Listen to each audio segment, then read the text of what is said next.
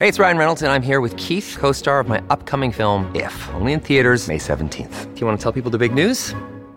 All right, I'll do it. Sign up now and you'll get unlimited for $15 a month and 6 months of Paramount Plus Essential Plan on us. MintMobile.com/switch. Upfront payment of $45 equivalent to $15 per month. Unlimited over 40 gigabytes per month. Face lower speeds. Videos at 480p. Active Mint customers by 531.24 get 6 months of Paramount Plus Essential Plan. Auto renews after 6 months. Offer ends May 31st, 2024. Separate Paramount Plus registration required. Terms and conditions apply if rated PG. This episode is brought to you by La Quinta by Wyndham. Your work can take you all over the place, like Texas. You've never been, but it's going to be great because you're staying at La Quinta by Wyndham. Their free Bright Side breakfast will give you energy for the day ahead. And after, you can unwind using their free high-speed Wi-Fi. Tonight, La Quinta. Tomorrow, you shine. Book your stay today at LQ.com. Families have a lot going on. Let Ollie help manage the mental load with new cognitive help supplements for everyone 4 and up, like delicious Lolly Focus Pops or Lolly Mellow Pops for kids. And for parents, try 3 new Brainy Chews to help you focus, chill out, or get energized. Find these cognitive health buddies for the whole fam at ollie.com. That's OLLY.com. These statements have not been evaluated by the Food and Drug Administration. This product is not intended to diagnose, treat, cure, or prevent any disease.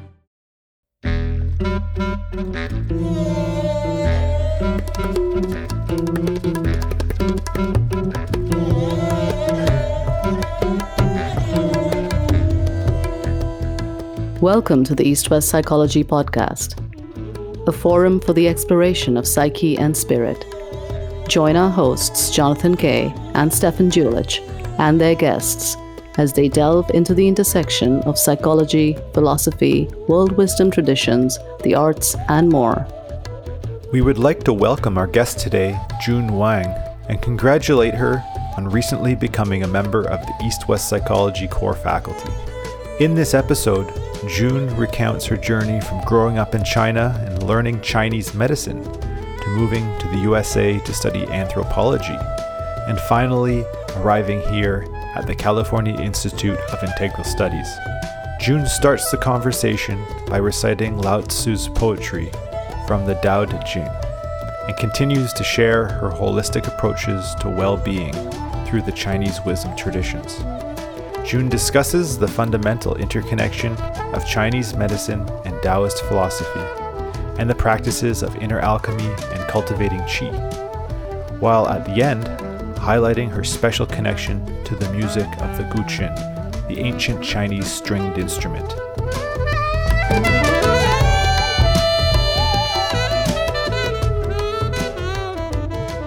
Okay, welcome to another edition of the EWP podcast. I'm Jonathan Kay with my co-host, Stefan Julich. How are you, Stefan? I'm fine today. Thanks, Jonathan. Good. Do you want to introduce our guests today? Well, today we have a really special guest. Every week we have a special guest, but this week we have a special guest. An adjunct for the East-West Psychology Department who specializes in Chinese philosophy, psychology, and the arts, and has been with us for, I guess, about 3 years, right, Jun? You came to the school earlier did you come through China projects or with ACTCM or? Yeah, I came to CS in 2016 as a core faculty at ACTCM. Okay. So anyway, she's been there longer than I have in my current incarnation at CIIS. Anyway, Jun Wang, thank you so much for joining us. Thank you for inviting me to have a chat with both of you. Very happy to talk anything you're interested in. Yeah.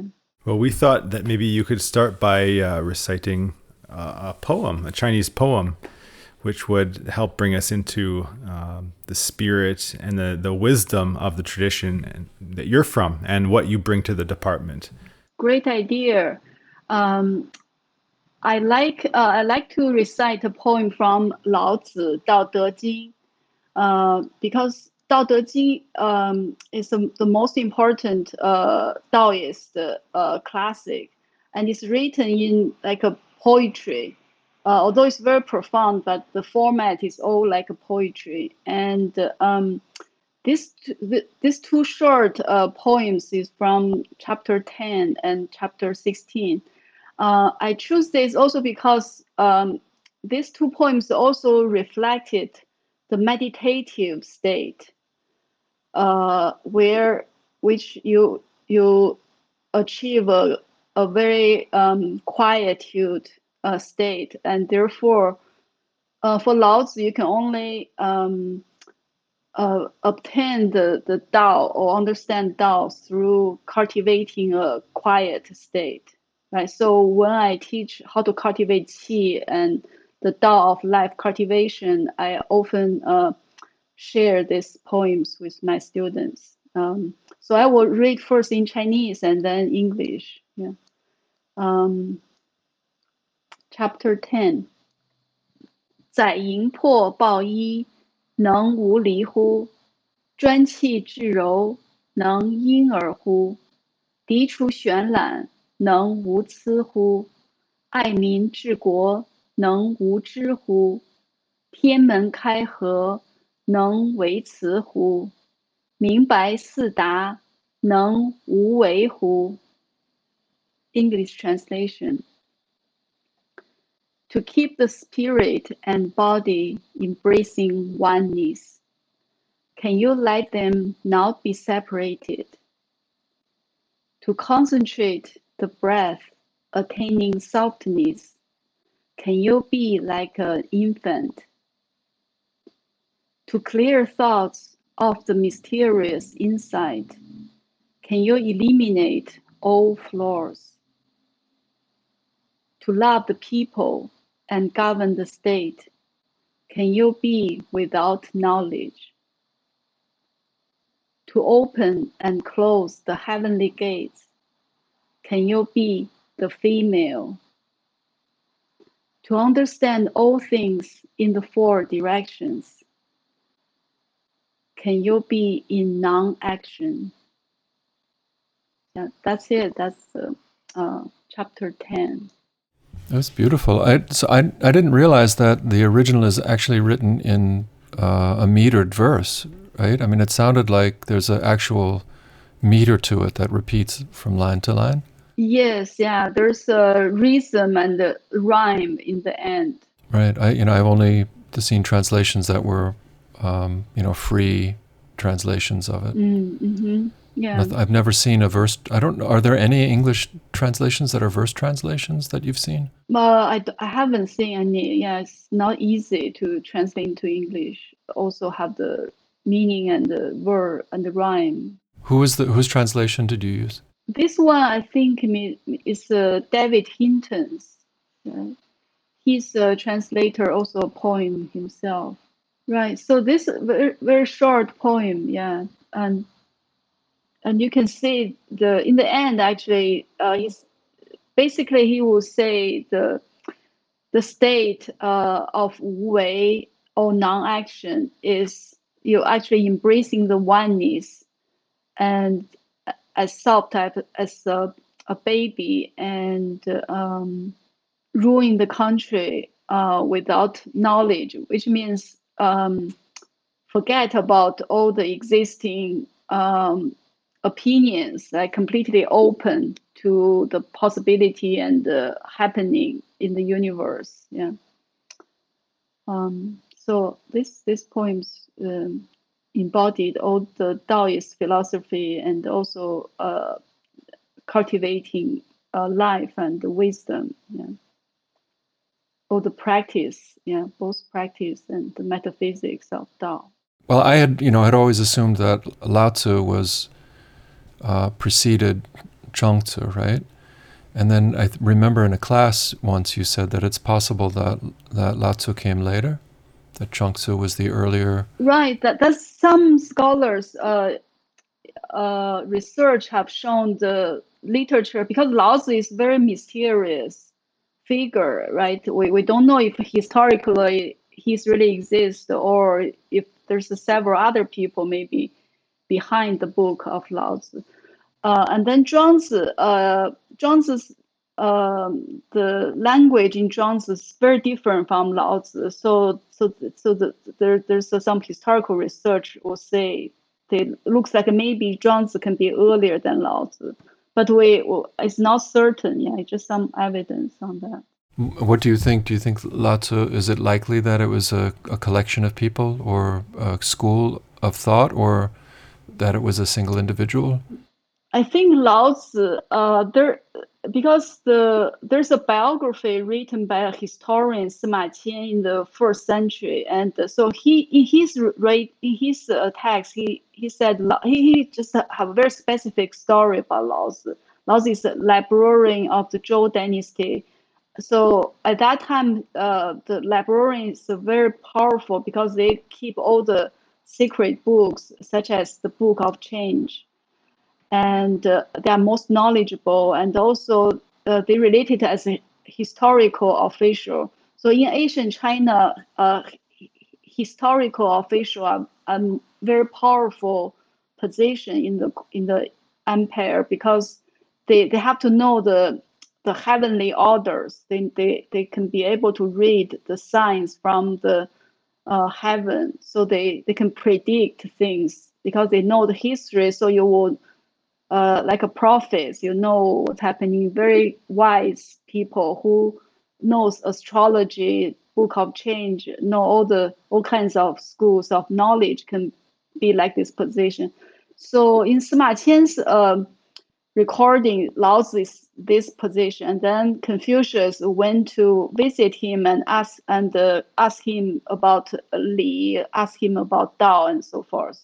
So and then there's another 2 people, which is called Lao Dan and some other name. So people say maybe another person is a hermit, has no position in the court, but he's also very wise. And in Confucius Analect, there's an encounter between Confucius and this hermit, wise guy. So it can be one person, maybe mainly, or maybe 2 together, put this book together. This book is pretty consistent. Yeah, I have 2 parts. One is on Dao, the other one is on virtue, and then there's some repetitives. And I think it's not so important whether it's one person or several people compose this book. I know in Western religion, I guess, if you want to equate it with that people often get very touchy if you challenge the received view. So there would be people who would absolutely refuse to accept that there would be more than one person, perhaps, because of their religious beliefs.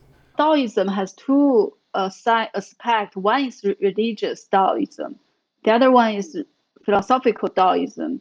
So actually, Taoism is a very, very ambiguous category. It's not really a religion. It's just covers such a broad, all kinds of including, Chinese medicine, inner alchemy, Taoist religion. There's also several different Taoist religions over the history. Some of them emphasize on rituals. Some of them, like you said, is more religious. The other ones are more philosophical. Actually, they won't treat Lao Tzu as a god or anything. But some Taoist religious school, they do treat Lao Tzu as a deity or immortals. Yeah. June, I was wondering if you could talk a little bit about your background in anthropology and Chinese medicine, so that we can just get a sense of how you bring this wisdom tradition, Taoism, into the department. Because even part of that poem that you just recited, not knowing, Taoism presents some extremely big questions about the role and the purpose of knowledge. And that word knowledge is very different from a Western perspective. And so that really stood out to me from the poem. And so maybe a little bit about your background coming to the USA and how you approach bringing this into the department, into basically an academic conversation. So I grew up with my family education in traditional Chinese culture and classics. And so I choose to study Chinese medicine mainly because personally I have some illness as a child, so I want to study medicine to discover, how to treat, how to make people healthy and so forth.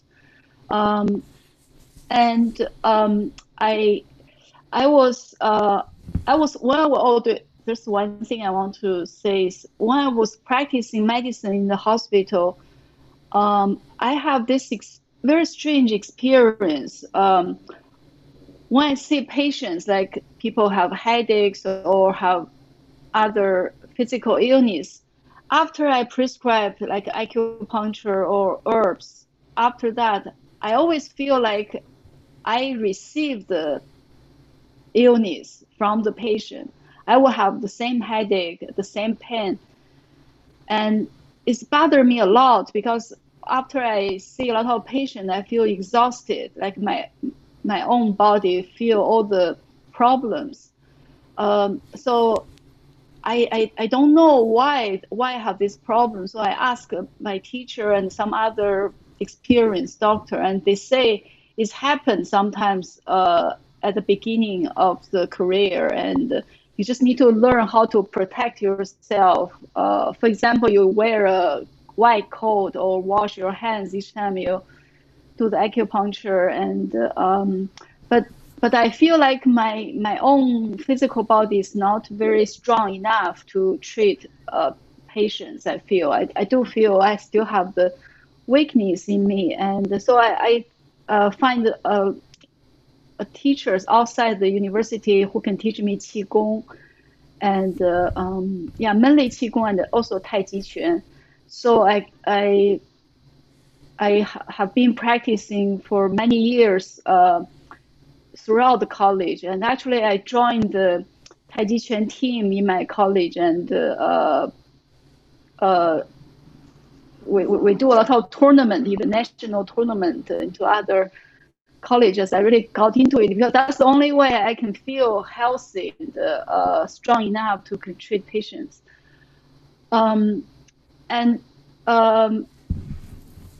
Towards my end of my internship in the hospital, I met an anthropologist who is doing fieldwork research in China.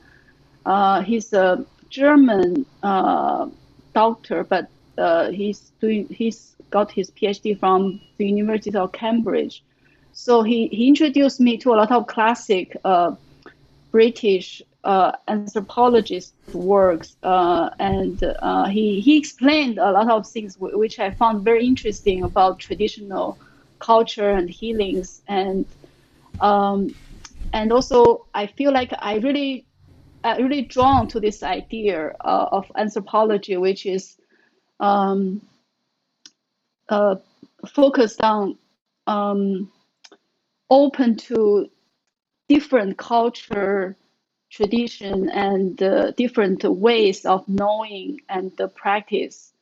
Especially, I remember the first book I read is Lévi-Strauss' The Savage Mind. Lévi-Strauss is a French anthropologist, and he's the structuralist, belongs to the structuralist school. It's a long time ago. It's more than 20 years. So I just remember it's opened my eyes to see his main point is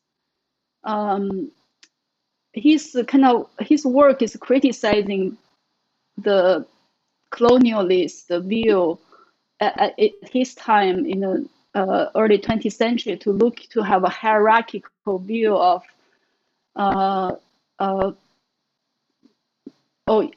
Western-centric view of other cultures. So he's criticizing that.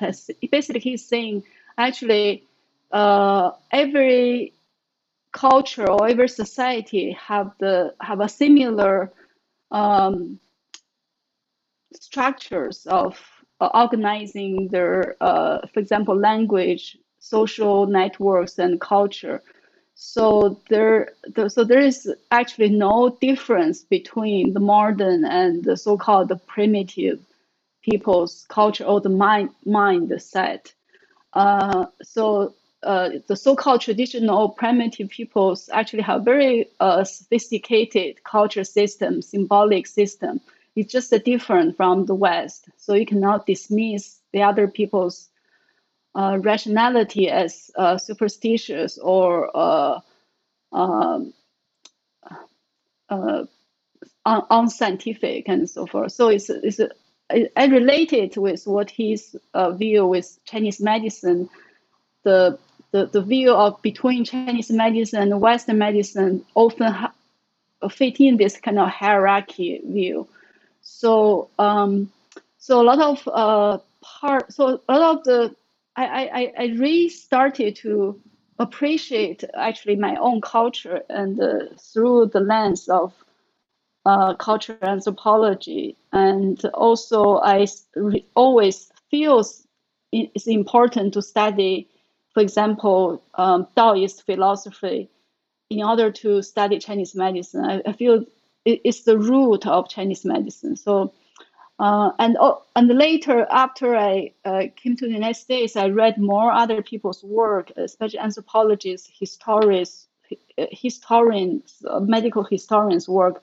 They all confirmed my understanding. Actually, Chinese medicine is not just a medicine; it's including philosophy, psychology, astrology, and feng shui, for example, as well. Because when you treat the people, you have to know. You should not just only know the physical body. You should know the illness, the so-called physical manifestation is about everything this person live, about her life, her family, and the environment, the ancestors, the family history, and so forth. So I have been also treating myself. I have been trying to become more healthy, and I feel there's also you need to address many different aspect of your life, in addition to do acupuncture and herbs, like how you change the diet, for example, based on the constitutional type you are, and also like when I moved from Beijing to, for example, North Carolina, Chapel Hill, the weather is very different. The soil, the water, it's very different. So how I adapt to this kind of change, and also the culture change is a big change for me. I remember I feel extremely lonely and a lot of challenges when I first came to United States. So the first year when I was in graduate school, although I really liked the subject, but I have a lot of problems, and both language barriers and culture barriers. So only in the end of the year, I forgot exactly how I started, but someone asked me about what I was doing, maybe in the morning. Maybe someone saw me in the garden while I was practicing Qigong and Tai Chi Chuan. Actually, I didn't practice much because so much work and I feel so stressed. So I haven't been practicing much, and I always feel kind of tired as well. So anyways, there's a opportunity. So I started to teach Tai Chi Chuan in the university's botanical garden, and then started with small group, and then there's more and more students, and so it's a very beautiful garden in Chapel Hill, and so I feel like my fate kind of changed after I started to teach Qigong and Tai Chi Chuan. I have more friends, and people started to know me. People become very interested in Chinese culture, and at that time it's 1996. There are very, very, very few Asian people in North Carolina. Like I'm the only Asian student in my school, and so I remember people do stare at me. It's very different from San Francisco. and there's no Asian stores. I have to drive 1 hour in order to get some green vegetable, and so that's how difficult it is. And at that time, there's no like I cannot call my family so easy, no like social media, so it's very isolated experience.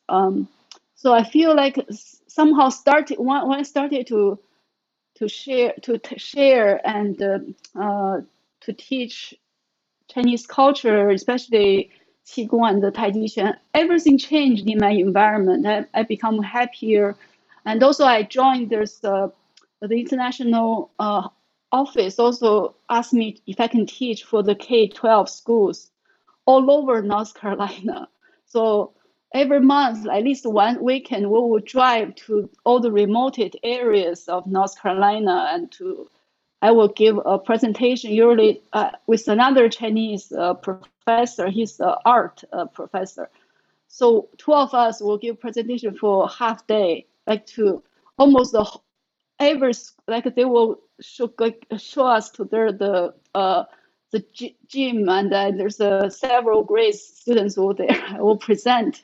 I remember. So I have done this for many years. I have visit many K-12 schools all over North Carolina and get to know the state very well, actually.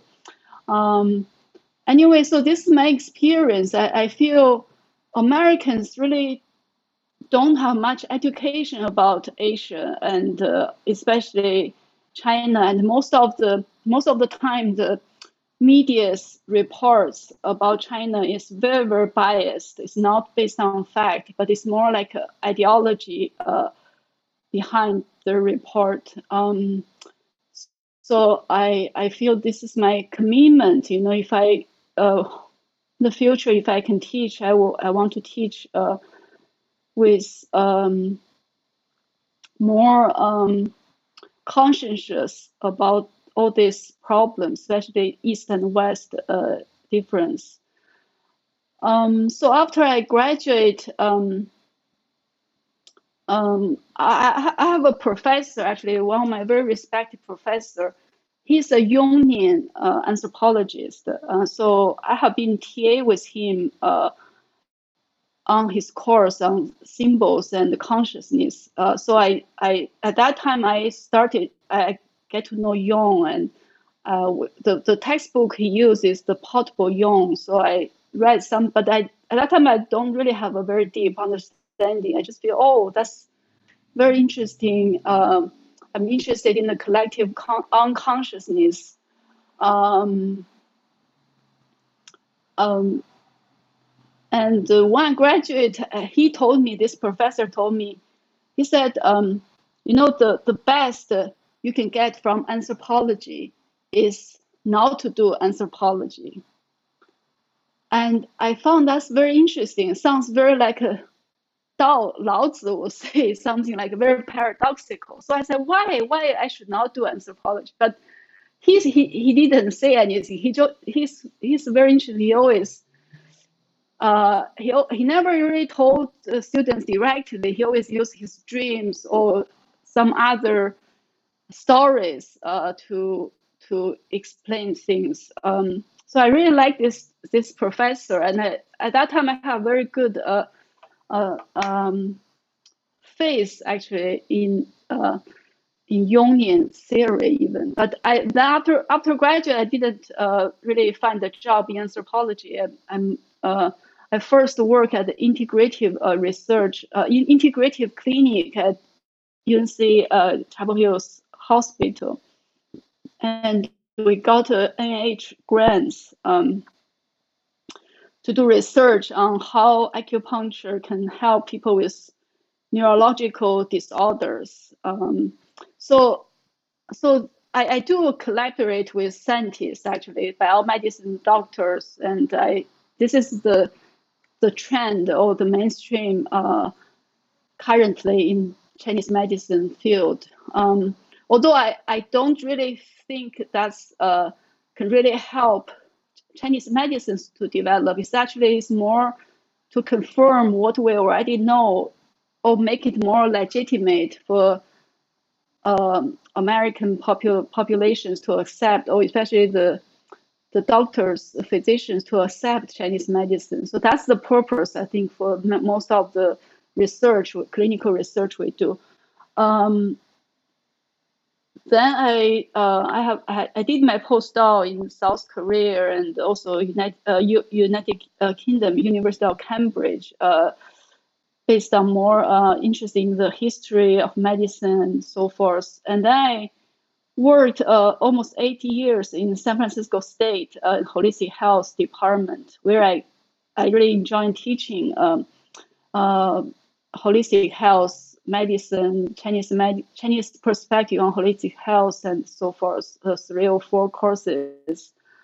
It's mainly undergraduate course, huge, big course, like 50 students often, and so I have a lot of experience with university lecturing, and I just discovered I really enjoy teaching more even than clinical practice. I feel I like the way we a lot of students, they give me the feedback they have is they just feel this knowledge is so precious to their life, and they can change after taking just one class, or they can continue to practice. They feel it's completely a new window to them, to their life.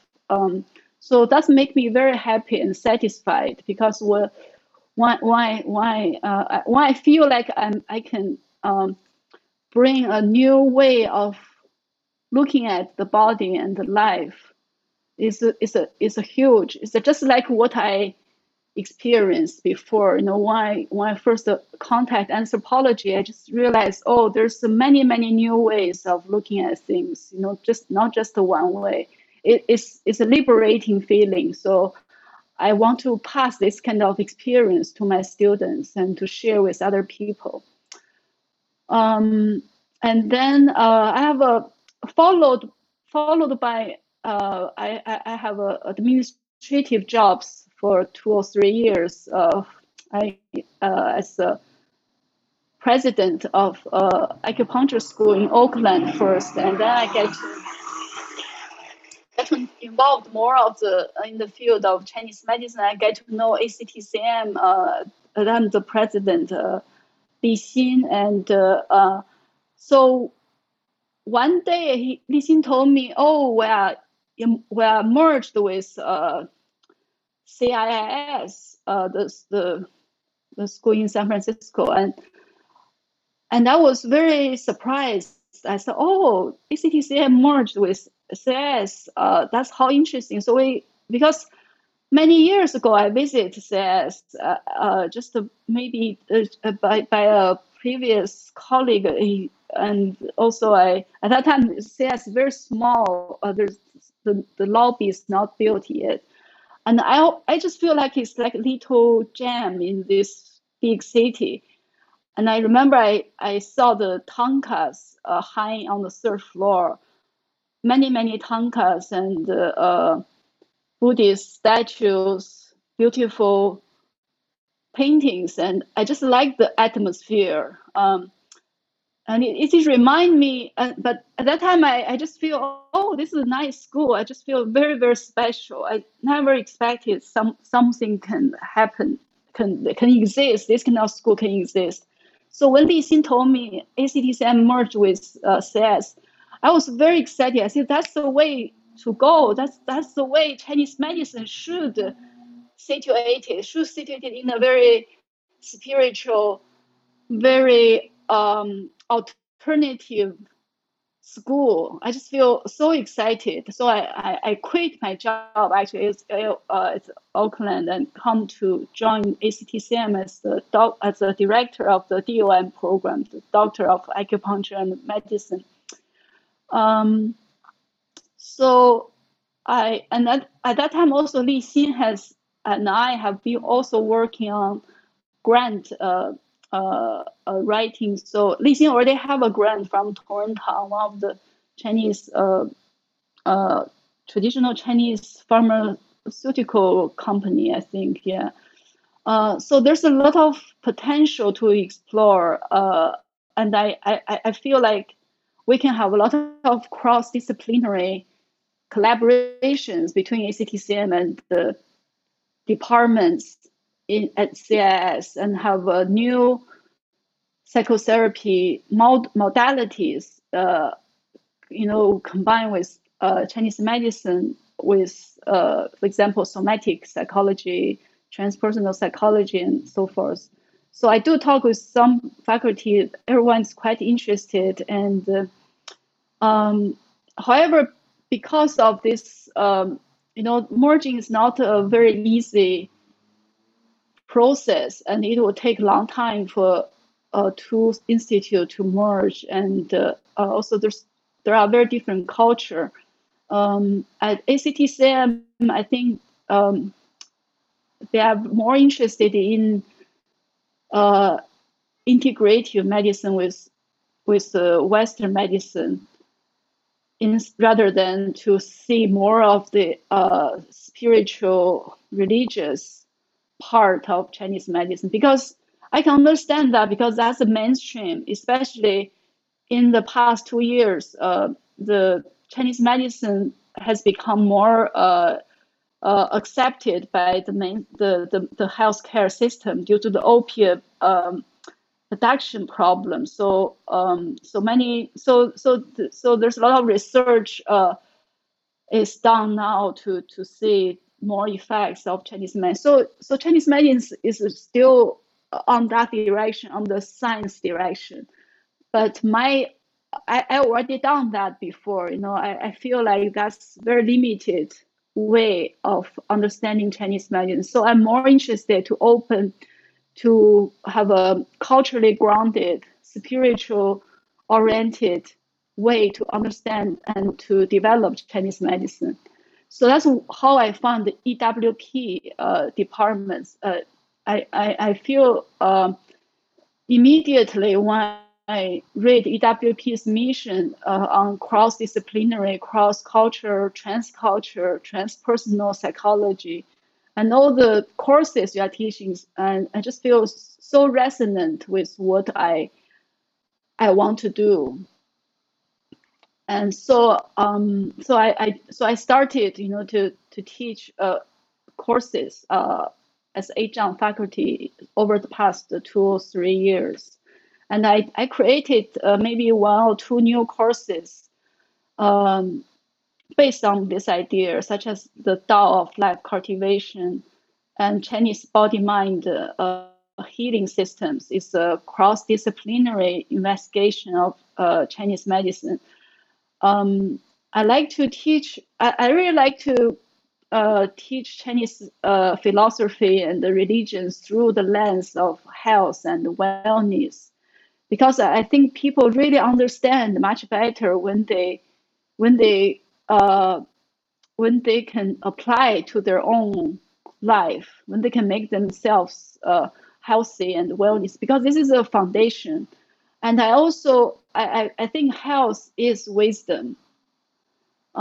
Based on my own clinical experience, I think to be healthy or medicine is not just a technology. That's the lowest level of medicine. The highest medicine is wisdom. You should teach people people should have this wisdom, then you can be really healthy, because health is body, mind, spirit. And I feel this is really the core I want to teach, is through practice, through embodied understanding. And Chinese philosophy itself actually is not the same as Western philosophy. Chinese philosophy is always focused on the person rather than abstract truth. Chinese philosophy is not looking for absolute or ultimate truth. It's mainly about how we can live harmoniously in this universe. So it's really the center is person. Therefore, it's very psychological and spiritual oriented, or you can say morality oriented. How to be a moral or virtual person, and this is the key to participate in this harmonious world. So that's how I teach Chinese philosophy and psychology, is to show for example, Chinese philosophy, the three traditions are Taoism, Confucianism, and Buddhism. And these three traditions, they are different, but also they all integrated in Chinese intellectual history. Most Chinese educated people have to know and practice the three. And historically, they are also merged in many, many ways, intertwined, these three traditions, rather than it's not really conflicting between them. And they all embodied in Chinese medicine too. For example, of course, Chinese medicine, the core theories draw from Taoist view of cosmological view of yin yang and the five elements. But the Chinese doctor, their heart or their cultivating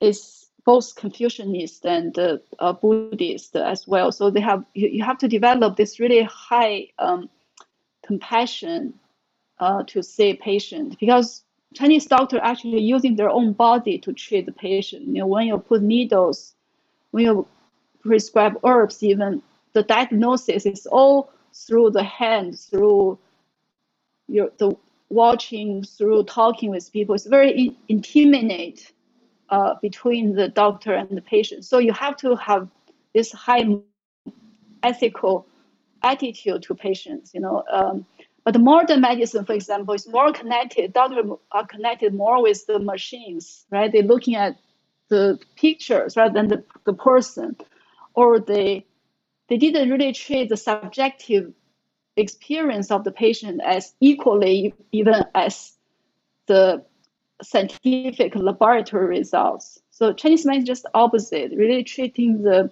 what the people say, how they feel is more important than so-called objective results of things, right?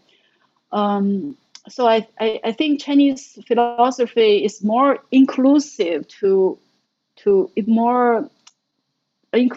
everyone can learn and can use, because it's really, there's no hegemonic system in this tradition. Yeah, it's really based on life, everyday life, right? Or ordinary life.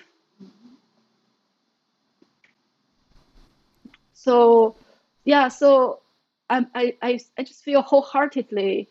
I feel like EWP is like my intellectual home. Although I always feel like a nomad, moving between East and West. I always have two language, two cultures, or multiple cultures in my life. But I feel EWP somehow can really, the first time I feel like I like a home in America, outside China. Yeah. So that's my story. That's really beautiful, June. I'm just, if I can give a personal reflection on your classes from my experience. Is that okay? No, sure. Yes. The school is the California Institute of Integral Studies, and integrality is a very important piece in the philosophy of the school and the background of the school. And of course, the word integral is taken from Sri Aurobindo's yoga, which attempts to integrate different forms of yoga, but it's essentially physical, energetic, emotional, intellectual, and spiritual. And I think that we attempt to do that in our program. It's attempted in the school as well, to greater or lesser degrees of success.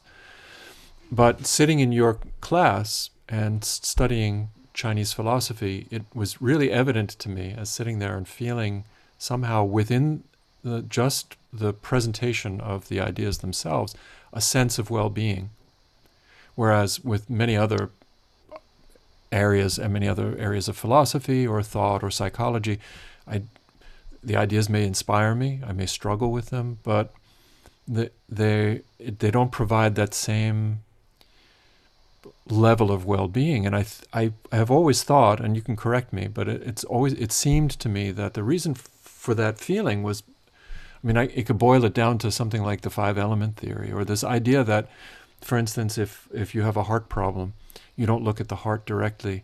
There's another organ system that you might need to look at, that everything within the human being, and so everything in the universe, is interconnected. So to look at one thing in isolation, which is the kind of the Western scientific way of doing things, is to pin it on the wall the way you would pin a butterfly or an insect on the wall. It's kind of to kill it in a way. But the feeling that I get when I'm learning about Chinese philosophy, Chinese medicine, Taoism especially, but even Confucianism, is that all things are connected, and the teaching itself flows through ideas, and flows through systems, and flows through organs, and flows through beings. So, Jung quoted, I think it was a medieval or maybe a more ancient person, and I don't remember who it was, who talked about the sympathy of all things. And I just love that phrase, the sympathy of all things. And my experience in being in the classroom with you was that that's what you were expressing, how all things are kind of in sympathy with one another. And the presentation of Chinese philosophy really makes me feel, or helps me to feel, in the presence of that, just learning the philosophy, because it's not about isolating. Thank you, Stephen. You really described very elegantly and correct about the interconnecting of everything in the universe. I think when we have anxiety, or sometimes Chinese medicine, we say too much fire, it's the heart problems, have insomnia, people, and then we actually consider the small intestine together with the heart, because they both belong to the fire elements. And so the small intestine, for example, is in charge of digestion, absorbing nutrition, and so forth. So it's easier for acupuncture or herbal medicine to reach the small intestine than the heart, because the heart meridian, or the organ, is more deep and not so easy to be accessed by acupuncture and herbal medicine. So we do treat the small intestine. So, like, for example, have some herbs to help the urination and so forth, so the fire can go through actually the intestines. That's the one way. So it's indirect but a very effective way to treating the heart. And I think maybe in my unconsciousness, I do feel like I have the responsible to bring wellness to everyone around me, so including in my classroom. Yeah, I like to serve tea for my students, for example, and it's just a very natural, I feel, to make people feel a sense of ease and relax, and then I think you can absorb the knowledge more easily, and also you can feel the flow of everything in this, both in this knowledge system and also in my presentation. Yeah, I think that I was just having an exchange with a student who wrote a term paper that was really beautiful, very ensouled, poetry, journal entries, wove just a really lovely narrative. And I recognized what it was that they were trying to do, and I named it. And they asked me if I could direct them towards books or that might help them develop this as a voice, as a scholarly voice. And I was thinking about how, while you were talking, I was thinking about how the way in which you teach really embodies those principles. I mean, embody may be the wrong word because embodiment is part of it. I mean, it completely, it's a kind of an integration of both of the mind and the heart and the body. And it's right there in the classroom, in the way that you're teaching the material. But I think that the material lends itself to that. It's really integrated at different levels. So we talk about kind of learning or teaching or writing from multiple intelligences or in an integrated way. And here we have, even within our own program, these classes that are models for that, where all of these different aspects of what we are engaged. And the tea is a bonus. It's wonderful. I want to even do more about this. I feel many students have given me feedback as they love this kind of, they yearn for this kind of experience and learning. So that's one thing. In the future, I want to incorporate more of this embodied or experiential learning. A theme that's come out, you've mentioned Jung, you've talked about Taoism, and the idea of the whole and its parts, the relationship of the whole to the parts. So the ideas of holism, and different cultures and different religions, different philosophies have different ways of talking about our apparent disconnection in some ways, but underneath the surface, or let's say beyond a certain barrier or horizon, there is this connection to the whole. And like Stefan had pointed out, and you pointed out, it's beautiful and very fitting that you ended up at the Institute of Integral Studies, which is, I think that this is one big question that the school has been dealing with in various ways and various disciplines ever since the founding of it. I was wondering if you could speak maybe a little bit more about how that relationship is come to be felt or known, and maybe you could relate that to the process of cultivating qi. Because it seems as though to me that the knowing the place within the whole would mean knowing the Tao and knowing intimately knowing the qi. Mm-hmm. Yes, qi is almost impossible to define. Like most people would not trying even to define qi. It's because qi is very difficult to describe in English, because qi is, we can only describe qi like qi is, we can say qi is both matter and non-matter. So as soon as I say this, it's already very contradictory in English, because A cannot be non-A, but qi is, both matter and the non-matter, and it's like a media, you can say, between maybe matter, physical matter and mind, and it's the when Lao Tzu Dao De Jing said Dao gave birth to one, one gave birth to two. What does the one means? Most people think the one means the qi, the original qi of the universe, where everything comes from this one qi. Sometimes people say the one is Tai Chi, the ultimate extremity, which Taiji or Qi have this yin-yang dichotomy interacting with each other, supplementary to each other.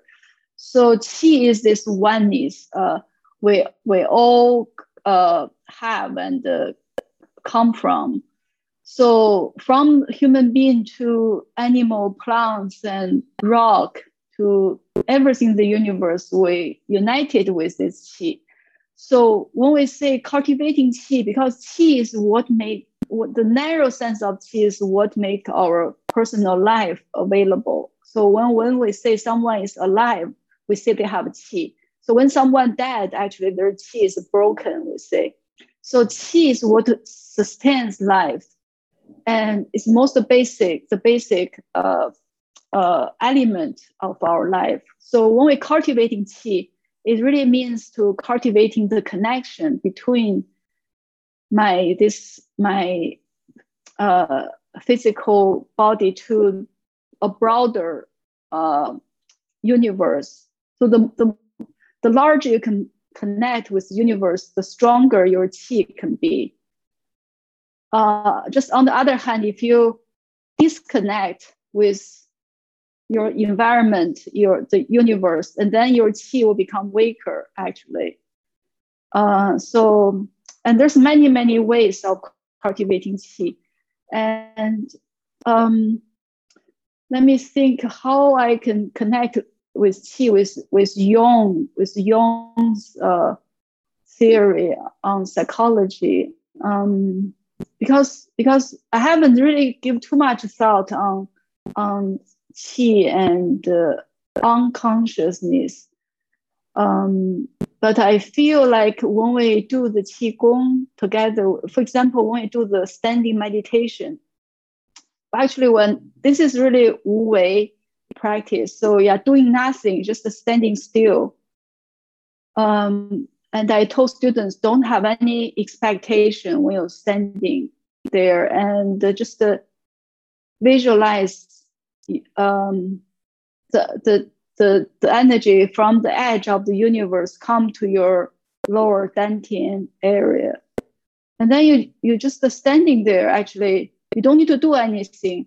However, when you don't do anything, your internal Qi is working very actively. Therefore, this is what Taoist philosophy Wu Wei manifests in our Qi movement in our body. And so this is just an example. And I also think the Qi, there's many different layers of Qi. I feel when we feel our Qi is connected or very strong, I feel like it's almost like a consciousness and unconsciousness become. I don't know if Jung have talked about this. This is like this two. It's like yin yang become harmonized, in a very smooth way. So I feel the conscious and unconscious can be united by the Qi as well. Can be interpreted maybe through the Qi cultivation. My experience is teaching this course. I have a lot of students from ICP and somatic psychology, and they told me they really like this class because they finally feel like they were like rediscovered the body. Like they suddenly realize they can feel more about the body than before, and they do use like some psychotherapists terms to describe their experience. It's more than actually, I didn't realize that even that they told me a lot about their experience, or they wrote in their journals.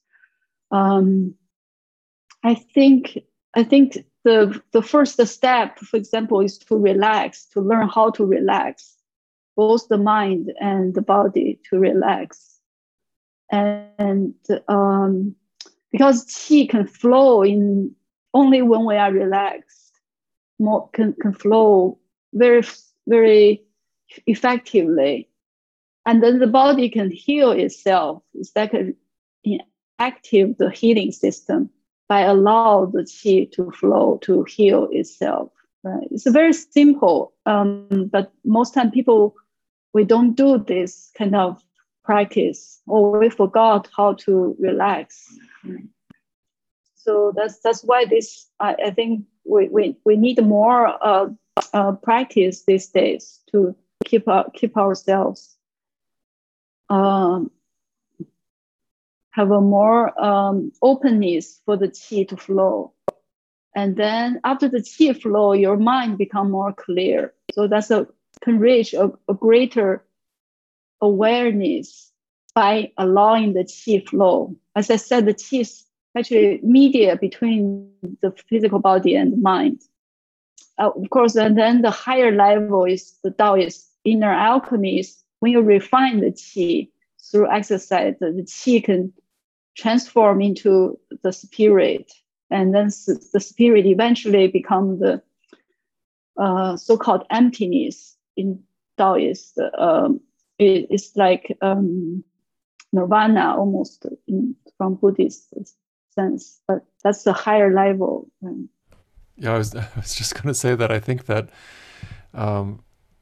maybe the closest you could come in Jung's ideas is what he called the psychoid, which was this kind of interface, this place where the physical body intersects with the non-physical, either the instincts or the archetypes. And I think that that's probably where the background energy of the universe, or the energy that pervades and upholds all things, that's where it meets the body. So there's the union, this idea of the union of consciousness and unconsciousness, and the body and the non-body are all, I think, would probably fall into that category. Jung doesn't talk a lot about the body. I mean, he does, but it's not really a part of what he's attempting to do. So he did it in his own life, and in other places you can go into Memories, Dreams, Reflections, or in letters and stuff, and he'll talk more about the physical body. But he was really kind of focused on the psychological, so it's not as strong in his work. It's this idea of qi. He doesn't really talk about cultivating necessarily the background energy of the universe and storing it in the body. Not that I can think of. I have a quick question, June, about the Taoist equivalence of consciousness. Because that's a word that we sort of can use, but it implies certain assumptions. And I know that in the class I took with you, we explored beyond some of those assumptions and into sort of nuanced the way in which Taoism looks at sort of the experience in general, in totality of a subject. About consciousness, the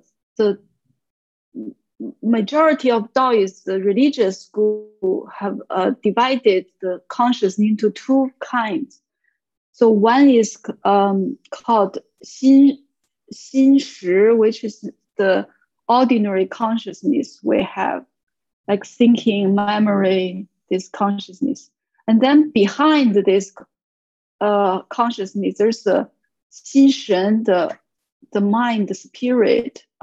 So this consciousness is numinous, is how to describe it, is the so-called spirit, or the original spirit, or the original mind.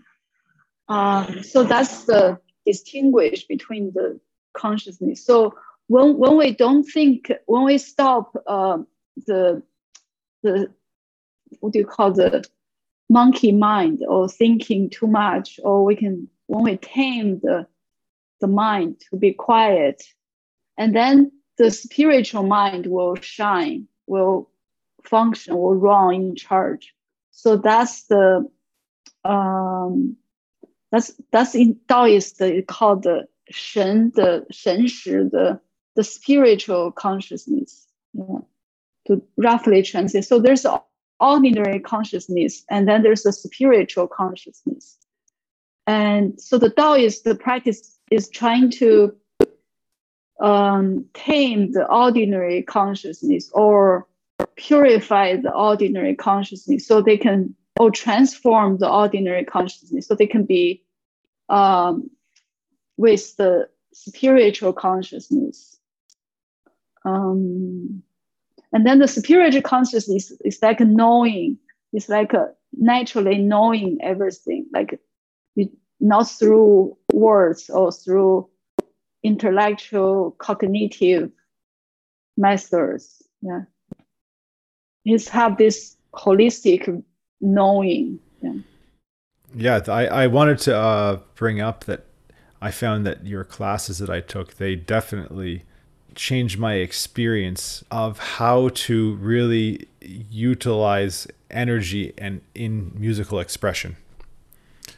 So when we were doing cultivating qi and learning the whole psychology philosophy that grounds that practice, but just doing that practice with you, it really gave me a different source that I hadn't explored very consciously in my musical life. And it really has, it's changed everything for me in a way. It's been extremely important. And I just wanted to sort of bring maybe the conversation to your practice as a musician, because you've been exploring this as well in your own life through playing Guzheng.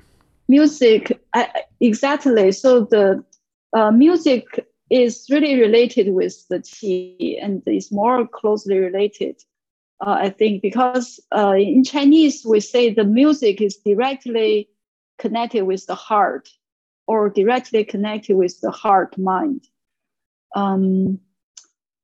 I feel especially Guzheng music is the oldest music in Chinese culture, perhaps even in the world music history, and it's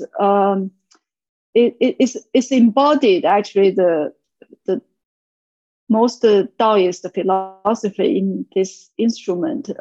One very special character of this music is not loud. It's very, sound is quiet and sounds like from far away, and it's also Chinese say the Guzheng has 9 virtues.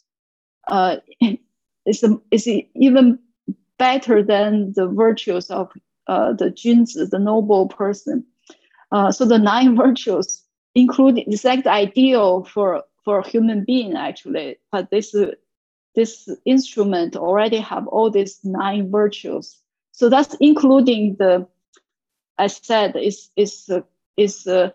because the sound is very quiet, it's vibrating just within it, and so it's representing the cultivating of the inner power rather than outside wealth or reputation. So it's more about inwardly cultivation, and then the Guzheng is when you play Guzheng, you have to clear your mind. You really have to be very quiet, and then you can vibrate with this instrument together. The most ideal state is to forget about yourself. Actually, it's not you playing the Guzheng. It's actually you become the Guzheng, and then you hear the sound, or like the sound guiding you. So it's like a self-forgetting process. And also Guzheng is very personal, very individual private, personal instrument. Usually don't perform in the public, and it's the Confucius intellectuals' necessity, like in their studio, because you have to. Confucius, he himself played guqin, and he said this is the best way to cultivating the noble character of a person. Right? So I fall in love with it because I'm not very knowledgeable about music. I can't play any other instrument. It's too complicated to me, like piano or violin. I like this sounds, but too difficult to practice. So guqin is easy to learn, actually. Simple 7 strings, but it's require a lot of knowledge about Chinese history, Chinese philosophy. The more you know Chinese philosophy, actually, you can play guqin better. So I have a lot of guqin friends. Actually, some of them are very famous performers. So although I don't have the technique they have, like the fingers technique, but they say I know how to breathe with guqin, right? And also I can pass the quietudes to the audience, right? So I think that's because my other backgrounds to make this music have this effect, and especially there's a Chinese medicine doctor saying they feel like they can play the guqin music while doing acupuncture because the qin music make the patients very peace, so can have better effects when they receive acupuncture. So I have been practice guqin, especially when I feel like my mind is not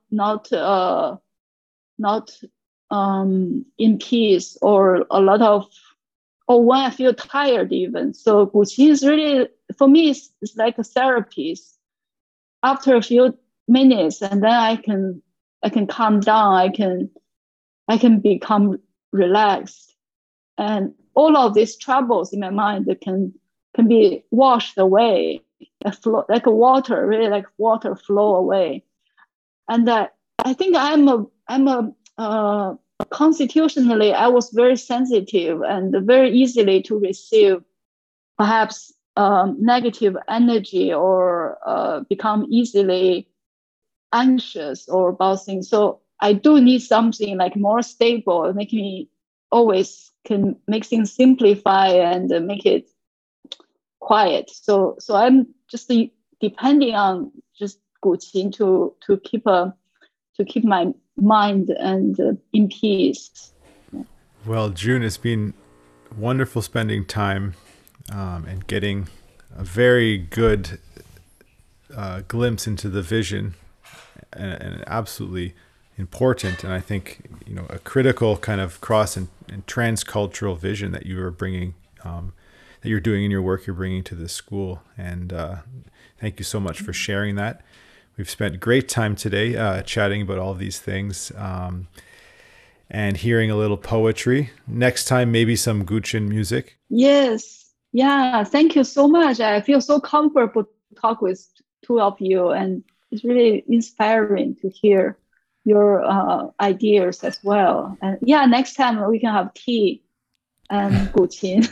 Yes, absolutely. So this is wonderful. Thank you so much. Thank you. Take care.